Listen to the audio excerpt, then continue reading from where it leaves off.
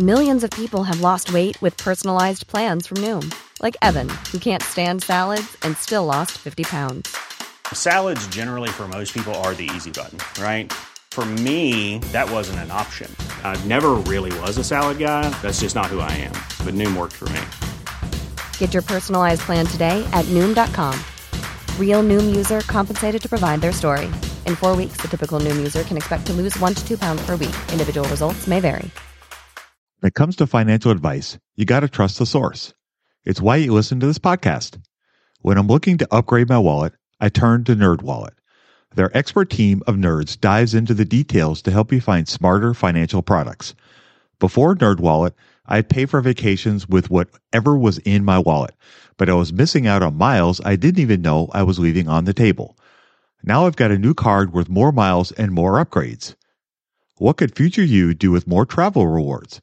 A hotel upgrade? Lounge access? Wherever you go next, make it happen with a smarter travel credit card. Don't wait to make smart financial decisions. Compare and find smarter credit cards, savings accounts, and more today at nerdwallet.com. NerdWallet, finance smarter. As with all cards, credit is subject to lender approval and terms apply.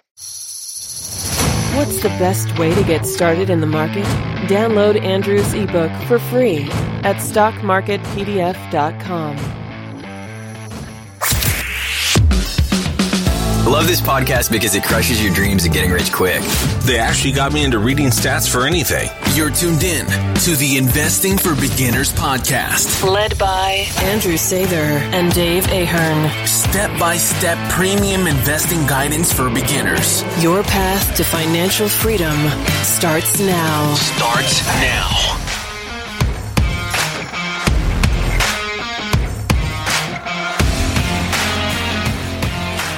All right, folks, welcome to Investing for Beginners podcast. Tonight we have episode 224, and we're going to answer some great listener questions we got recently. So without any further ado, I will go ahead and read our first question, and then Andrew and I will do our usual give and take. All right, here we go. I have, hey guys, fairly new listener here. I have a question to ask for the podcast. What happens to your stock shares when a company goes through a major change, i.e. the CEO retires or gets fired, the company is acquired by another company, or the company files for bankruptcy? How do you react to situations like this? Thanks for all the great info. Dave in Denver, Colorado. All right, Andrew, what are your thoughts on Dave's in Denver's great question here? I like it. The answer for each of those are going to be different for each scenario. So I was looking at a company the other day who are going through CEO changes. So maybe I'll tackle that one first. So what happens to your stock shares when the CEO retires or gets fired? Nothing changes with the shares itself. So business goes along as usual, and the board of directors will do their best to try to figure out who the next CEO is going to be. We had an example of that recently with Starbucks, where their CEO retired. He had told the company well in advance. And so he retired. And so the founder actually came in, Howard Schultz. He's kind of a legend in the business world a little bit. He's in there as interim CEO as they try to recruit for a new CEO. So what happened with the stock price is actually it went up 5% when they found out about Howard Schultz becoming interim CEO, because people love Howard Schultz. Like I say, he's a legend. There was another company I was looking at in the banking industry, and they had a CEO kind of mysteriously go under medical leave, and then some other executives left too. And so the stock has been hammered because there's so much uncertainty around what's going to happen with the leadership. So the stock can move any way when you have a CEO change and a transition.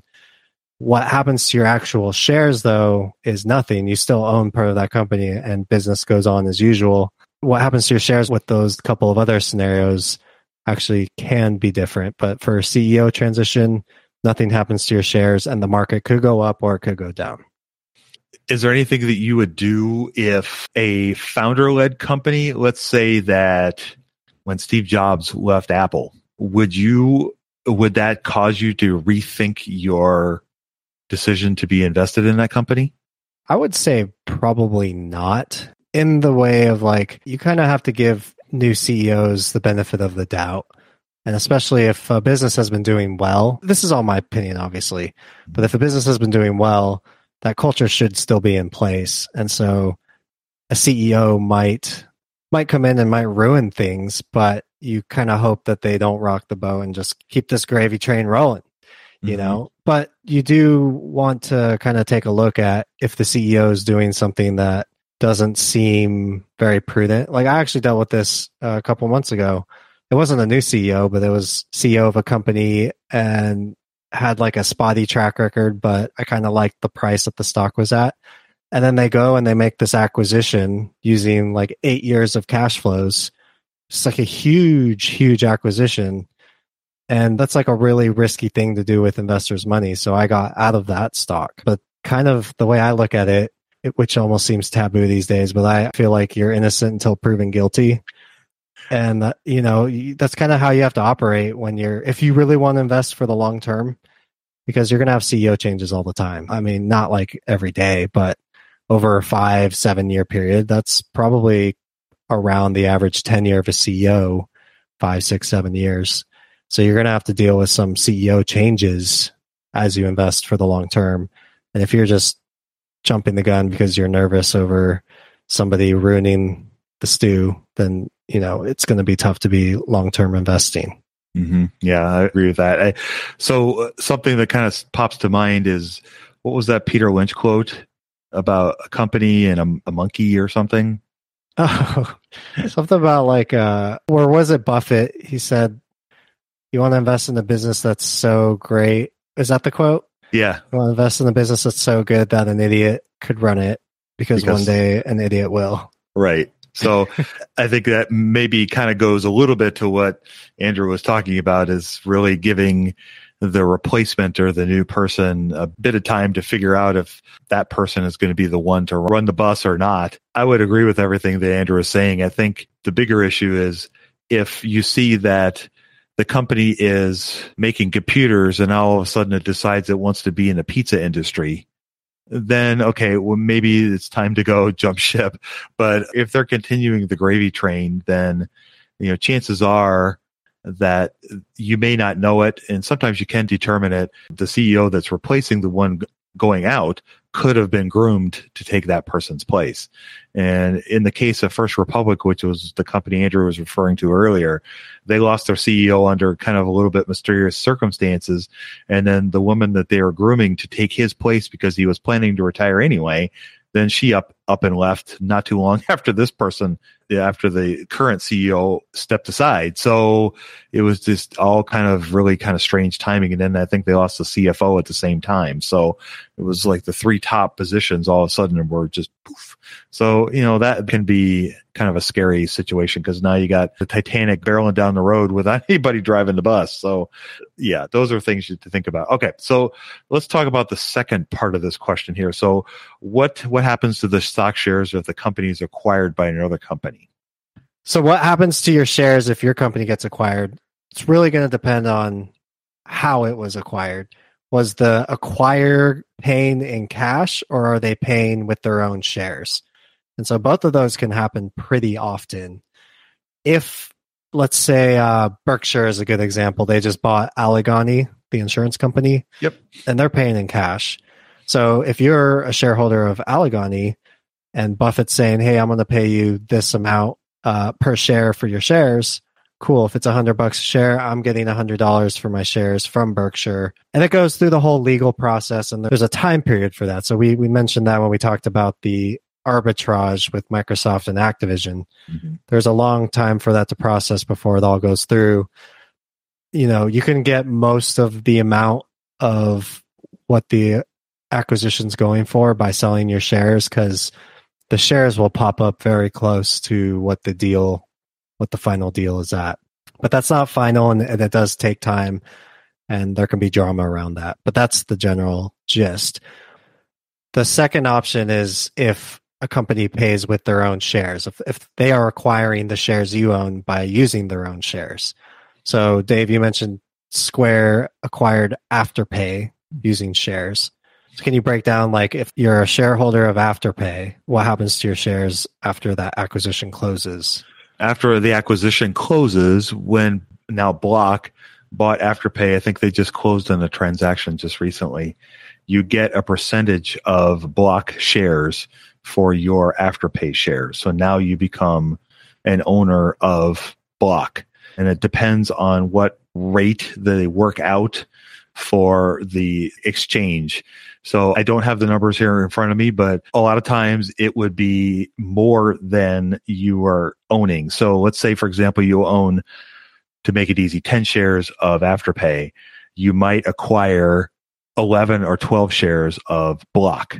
So now you own those shares of Block, and you get to decide whether you want to keep those shares or sell them after the transaction is done. So now, instead of owning Afterpay, now you own Block. And so that's kind of how it works. It really, when they announce the deal, they will list how the acquisition is going to be financed. So it'll either be in cash, it could be cash and shares, or it could be shares. And they will tell you right up front how many shares of each and how that's going to all transfer. But that's how they'll do that. I know that when Amazon bought the grocer, Whole Foods, that's kind of what they did.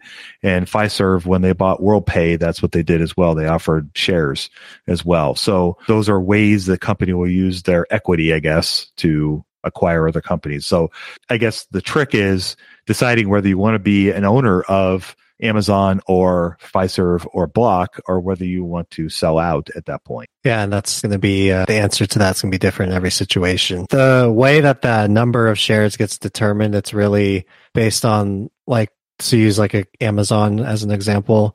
They said, hey, we're going to pay, however many billions of dollars to buy Whole Foods. If Amazon's share price was 2,000 or something, then they're issuing that many shares. And if they're like going to dilute the number of shares to pay for, let's say, $2 billion to buy Whole Foods. And then however many of shares that equals then gets distributed evenly to all the shareholders of Whole Foods or whoever the company is. And so that's why those numbers, we can't just say, oh, it's going to be like this for every company, because it depends on how much the company's paying for, how much they're paying in dollars, and then how many shares they're issuing to get to that, which depends on Amazon's stock price, and then how many shares Whole Foods was split into. And then, Amazon shares will get split into the Whole Foods shareholders, and they'll each get their allocated amount per share of that they own. Exactly. And each deal is going to be different. And the general running rule, if you will, is the company that's being acquired the premium is, it can range, but kind of the average is around 30%, but it can go much higher than that depending on how much bidding there may be or how badly the acquiring company wants the acquiree. And I know that I'm in this situation right now with a company that I own, First Horizon, which is a small regional bank that I own based out of kind of the Southeast, was recently acquired by Toronto Dominion Bank out of Canada. And so the deal isn't final yet. And the stock price, I didn't even know the deal was happening, to be honest with you. I just happened to look on my brokerage account, and all of a sudden the price was up almost 30% in one day. I'm like, what happened? So I had to go on the news and find out, they've accepted a bid to be acquired by TD Bank. So I haven't decided whether I want to keep the shares or not, or I haven't even frankly looked into the deal yet because it just happened about a week ago or so. So I got some time to figure out what I want to do. But yeah, so it does happen, and it is something to be aware of. And, you have to decide what it is you want to do. If you want to own that company, whether you want to be a shareholder of Amazon or not, or Block or TD Bank. And that's what I have to decide. If it's going to be a share deal, then I have to decide if I want to own TD Bank, because I don't know if I do or not. And so I need to do some research and decide if that's something, if I want to own it. If I do, then I'll just stay where I am. If I don't, then I will sell those shares and use that capital to invest in something else. Yeah, that's very well said. Good explanation. As a finance nerd, you would assume that I have my money game all together. Well, shocker, I didn't. Until Monarch Money. Monarch Money allowed me to easily see what is going on with my finances, helping me get a better handle on my spending, budgets, and more. It's my go-to app, more so than my bank, because I can quickly see where I am with my budgets and spending, allowing me to invest more and spend time on the things I want to do. It's my GPS for money. Monarch is a top-rated, all-in-one personal finance app. It gives you a comprehensive view of all of your accounts, investments, transactions, and more. Create custom budgets, set goals, and collaborate with your partner. And now get an extended 30-day free trial when you go to monarchmoney.com/beginners. Monarch has a tool that allows you to easily import your data from Mint and keep all of your tags and categories. Monarch is the most customizable budgeting app. Change the layout of your dashboard, toggle between light and dark mode, create custom budgets and notifications, set up automatic rules for transactions and notifications, and more. Monarch is obsessed with constantly improving the product. They release updates every 2 weeks and allow customers to submit suggestions, vote on requested features, and view the product roadmap. After trying out Monarch for myself, I understand why it's a top-rated personal finance app. And right now, get an extended 30-day free trial when you go to monarchmoney.com/beginners. That's monarchmoney.com/beginners for your extended 30-day free trial. I'm Samantha Cole, host of the new season of Understood, the Pornhub Empire. Over the course of 4 episodes, I'll tell you how a horny YouTube knockoff in Canada came to dominate the porn world, only to shatter their cheeky reputation in a massive scandal. The Pornhub Empire is a new season of Understood from the CBC. Available now wherever you get your podcasts. So I guess the last option, what happens if your company files for bankruptcy? What happens to your shares? This one's not as fun to talk about. No. Again, it can depend on exactly the situation, but as a shareholder of the company, chances are you're going to lose everything. So whatever was there, it's going to go to zero. This is the worst case scenario in investing in the stock market. As bad as some of the stocks drops have been recently in the market over the last few months, this is the worst. Going to zero is the absolute worst. And as a shareholder, we have the least rights to any money that could be received if the company is liquidated and they sell off the remaining assets. Most of that is going to go to bondholders and preferred stockholders, and we are last in line. So as a stock shareholder, we'll be the last position, and most of the time we'll get nothing. Yeah, it's like if you look at entrepreneurs, they take all of the risk, whether that's sweat equity risk or whether that's putting money into a business. Mm-hmm. And then so they get to reap all the profits. It's the same thing in the stock market. The equity holders, which are stockholders, people owning these shares, they're taking that risk. And so if the company flops, you're exactly right, you're going to get wiped out. And then the people who are the lenders to the business, like bondholders, they get paid first, and they usually don't get everything they were owed, but they get like a settlement in court, and they're able to pick up at least some of the money they were owed from that business that goes bankrupt. Yeah, exactly. It's not the fun part of investing world for sure, but it is the ultimate risk, and something you have to think about when you are investing is, what is the likelihood of this company going bankrupt? And, using tools like Andrew's VTI is a great way to help avoid bankruptcies. There's also looking at the bond ratings of the company will also tell you how likely it is to go bankrupt. It's not a for sure thing. Nothing's a for sure thing in the stock market, but those are some, I guess, quick, easy tools that you can use to help you determine how risky a business. And that's really what we're talking about. When we're talking about risk, we're really talking about going to zero.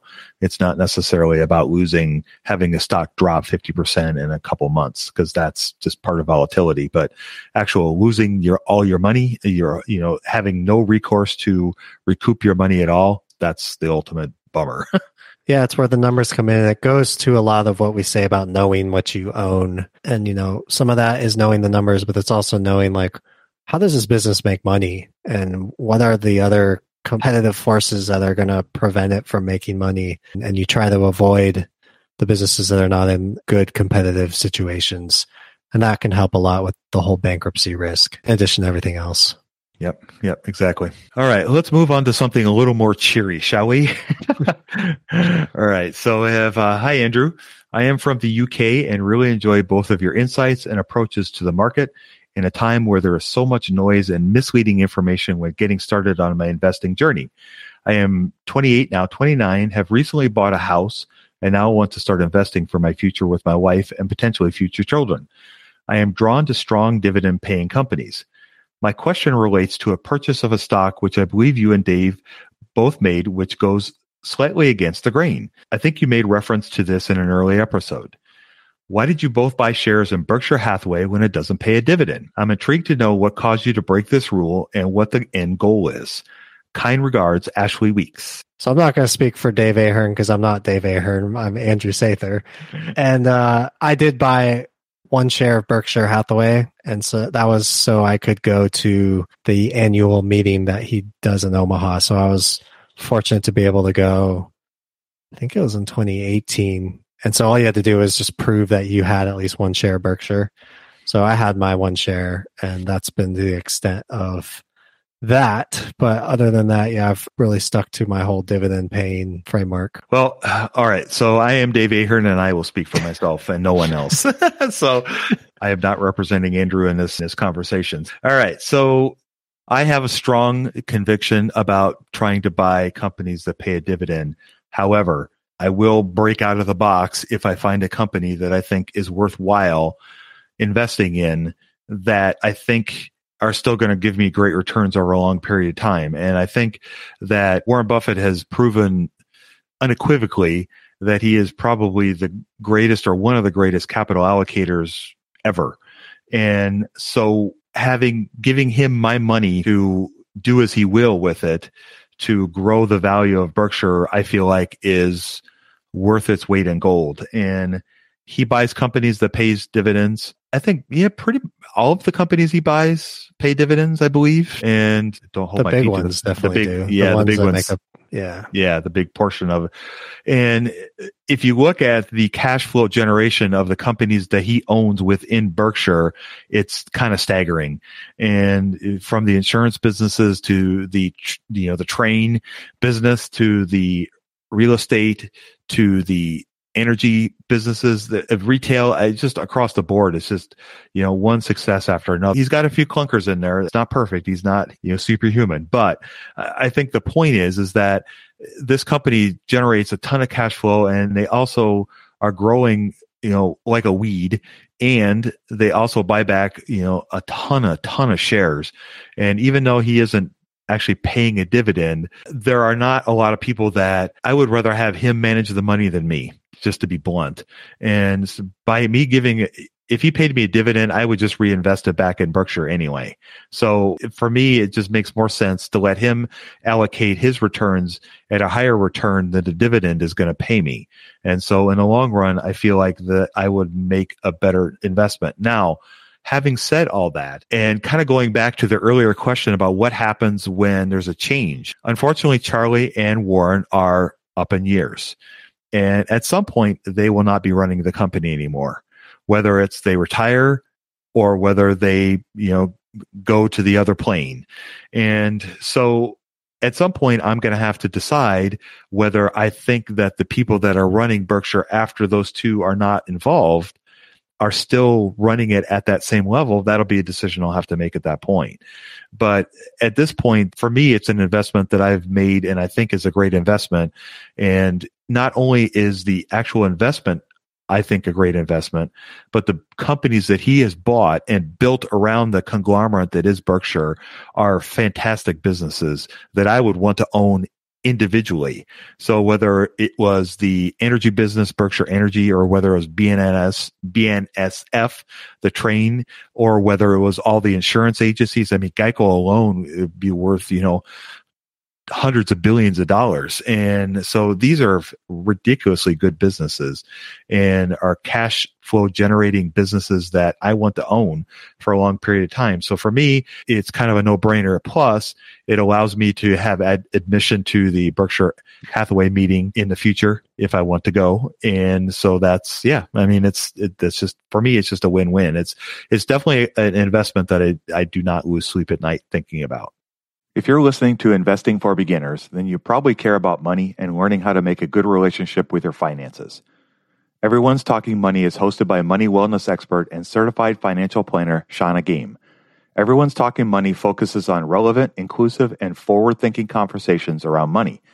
Hear about the money topics you need to know, such as ways to train your brain to reach money goals, why you should ditch your budget and start tracking your cash, and everything you need to know about paying off student loans.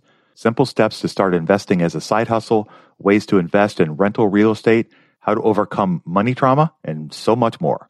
With over 900 episodes, there's a show for any and every money question you have.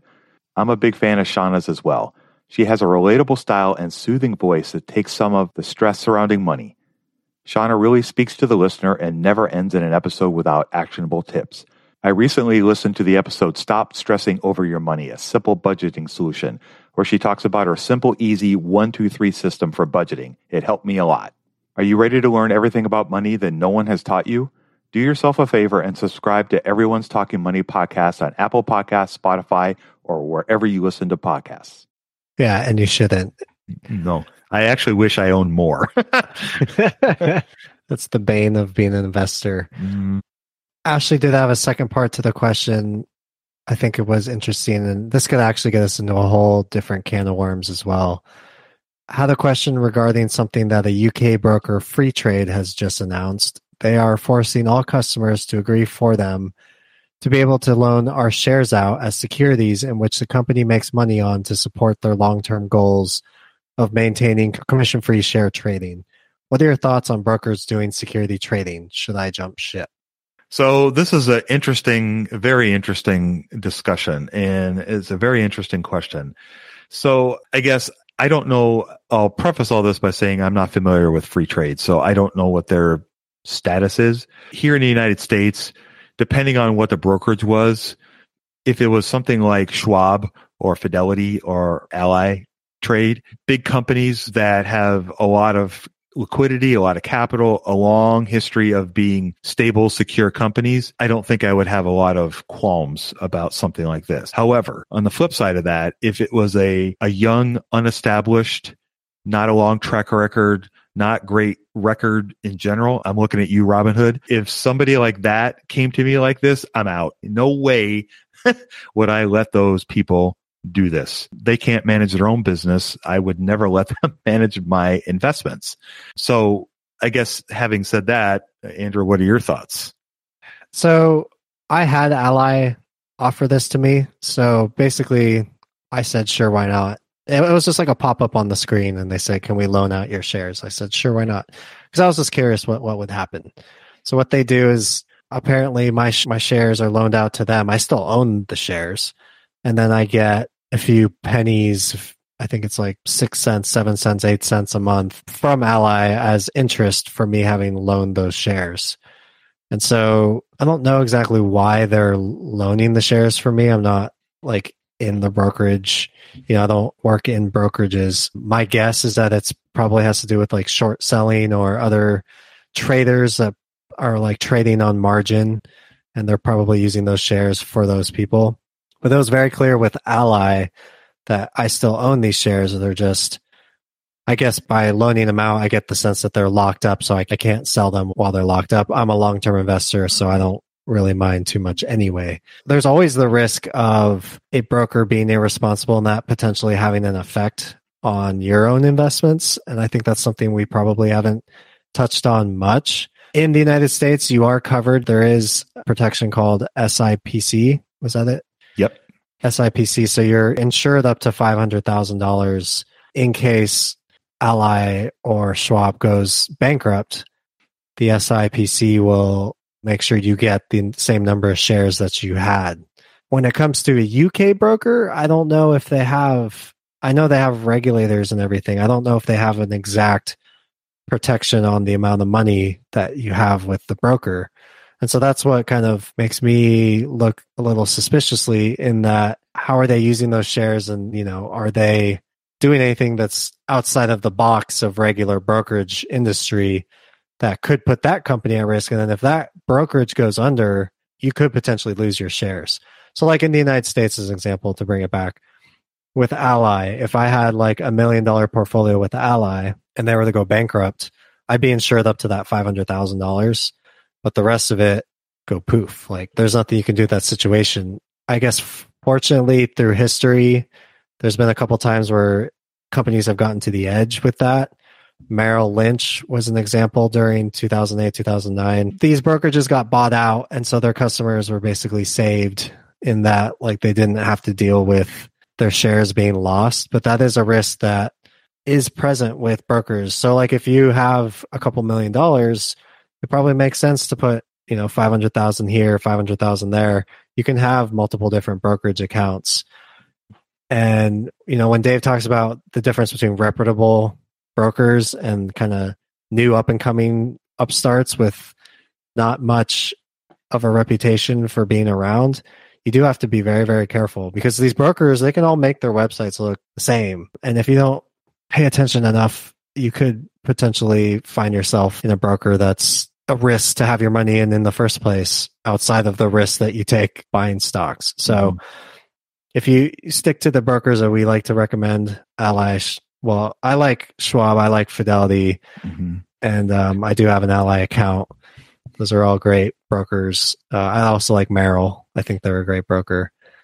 But I would try to stick with them. I can't speak for international brokers, but it's probably worth reading the fine print to see what they're doing and how you're protected with those brokers. Yeah, I would agree with that. I think reaching out to Free Trade and talking to them would probably be a pretty good choice. Just call them up and ask them what is involved in this, swapping of shares or, agreeing to loan the shares to them. What do you get out of it? Besides just the ability to trade for free, is there some other benefit that you could receive or are going to receive for allowing them to use your shares?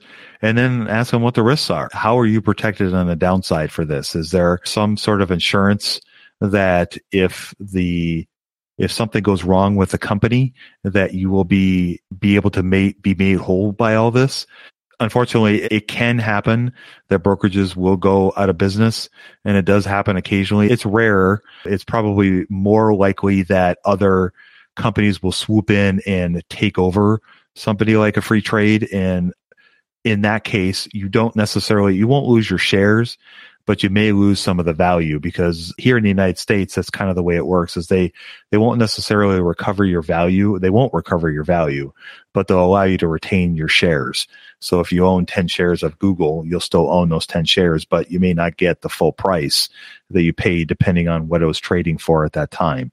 So there's that kind of situation. But I agree with everything Andrew was saying, and I think it really would pay to do a little bit of due diligence. And if you are going to use any sort of brokerage account out there, whether it's here, whether it's in Canada, whether it's in Australia or England or anywhere else, make sure you do a little bit of due diligence on that company to make sure that they have the liquidity, they have a good reputation, and that they're going to treat you well, because you're giving them your hard-earned money. They need to work for you, and it's not the other way around. And so make sure that they're taking care of you and they're giving you, some safety. I mean, emphasis on the safety. This is part of the emphasis, is making sure that where you're putting your money to park it for whatever period of time, however you're parking it, it needs to be in a safe place, whether it's in a brokerage account or whether it's in a bank account. They're both kind of the same. It needs to be a safe place. So I would listen to what Andrew was saying. Those recommendations are good choices.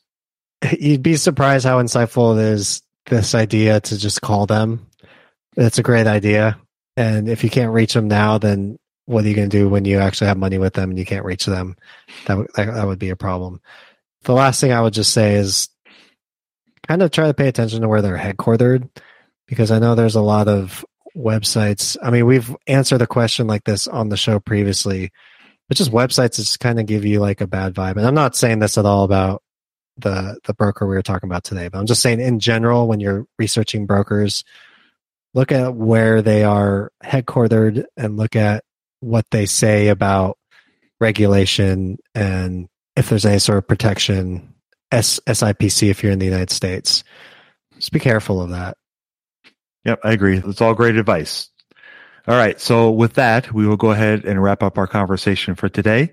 I wanted to thank everybody for taking the time to send us those great questions. Please keep it coming. It's a lot of fun for us to do this, and hopefully you guys get some good information and a little entertainment along the way, as Andrew and I sometimes don't always agree. So, although we did today. So without any further ado, I'll go ahead and sign us off. You guys go out there and invest with a margin of safety, emphasis on the safety. Have a great week, and we'll talk to you all next week. We hope you enjoyed this content. 7 Steps to Understanding the Stock Market shows you precisely how to break down the numbers in an engaging and readable way with real-life examples. Get access today at stockmarketpdf.com. Until next time, have a prosperous day. The information contained is for general information and educational purposes only. It is not intended for a substitute for legal, commercial, and/or financial advice from a licensed professional. Review our full disclaimer at einvestingforbeginners.com. With Lucky Land Slots, you can get lucky just about anywhere. Dearly beloved, we are gathered here today to... Has anyone seen the bride and groom? Sorry, we're here. We were getting lucky in the limo and we lost track of time. No, Lucky Land Casino, with cash prizes that add up quicker than a guest registry. In that case, I pronounce you lucky. Play for free at LuckyLandSlots.com. Daily bonuses are waiting. No purchase necessary. Void where prohibited by law. 18+. Terms and conditions apply. See website for details. Hey guys, it is Ryan. I'm not sure if you know this about me, but I'm a bit of a fun fanatic when I can. I like to work, but I like fun too. It's a thing. And now the truth is out there. I can tell you about my favorite place to have fun. Chumba Casino. They have hundreds of social casino style games to choose from with new games released each week. You can play for free anytime, anywhere. And each day brings a new chance to collect daily bonuses. So join me in the fun. Sign up now at ChumbaCasino.com. No purchase necessary. VGW. Void where prohibited by law. See terms and conditions. 18+.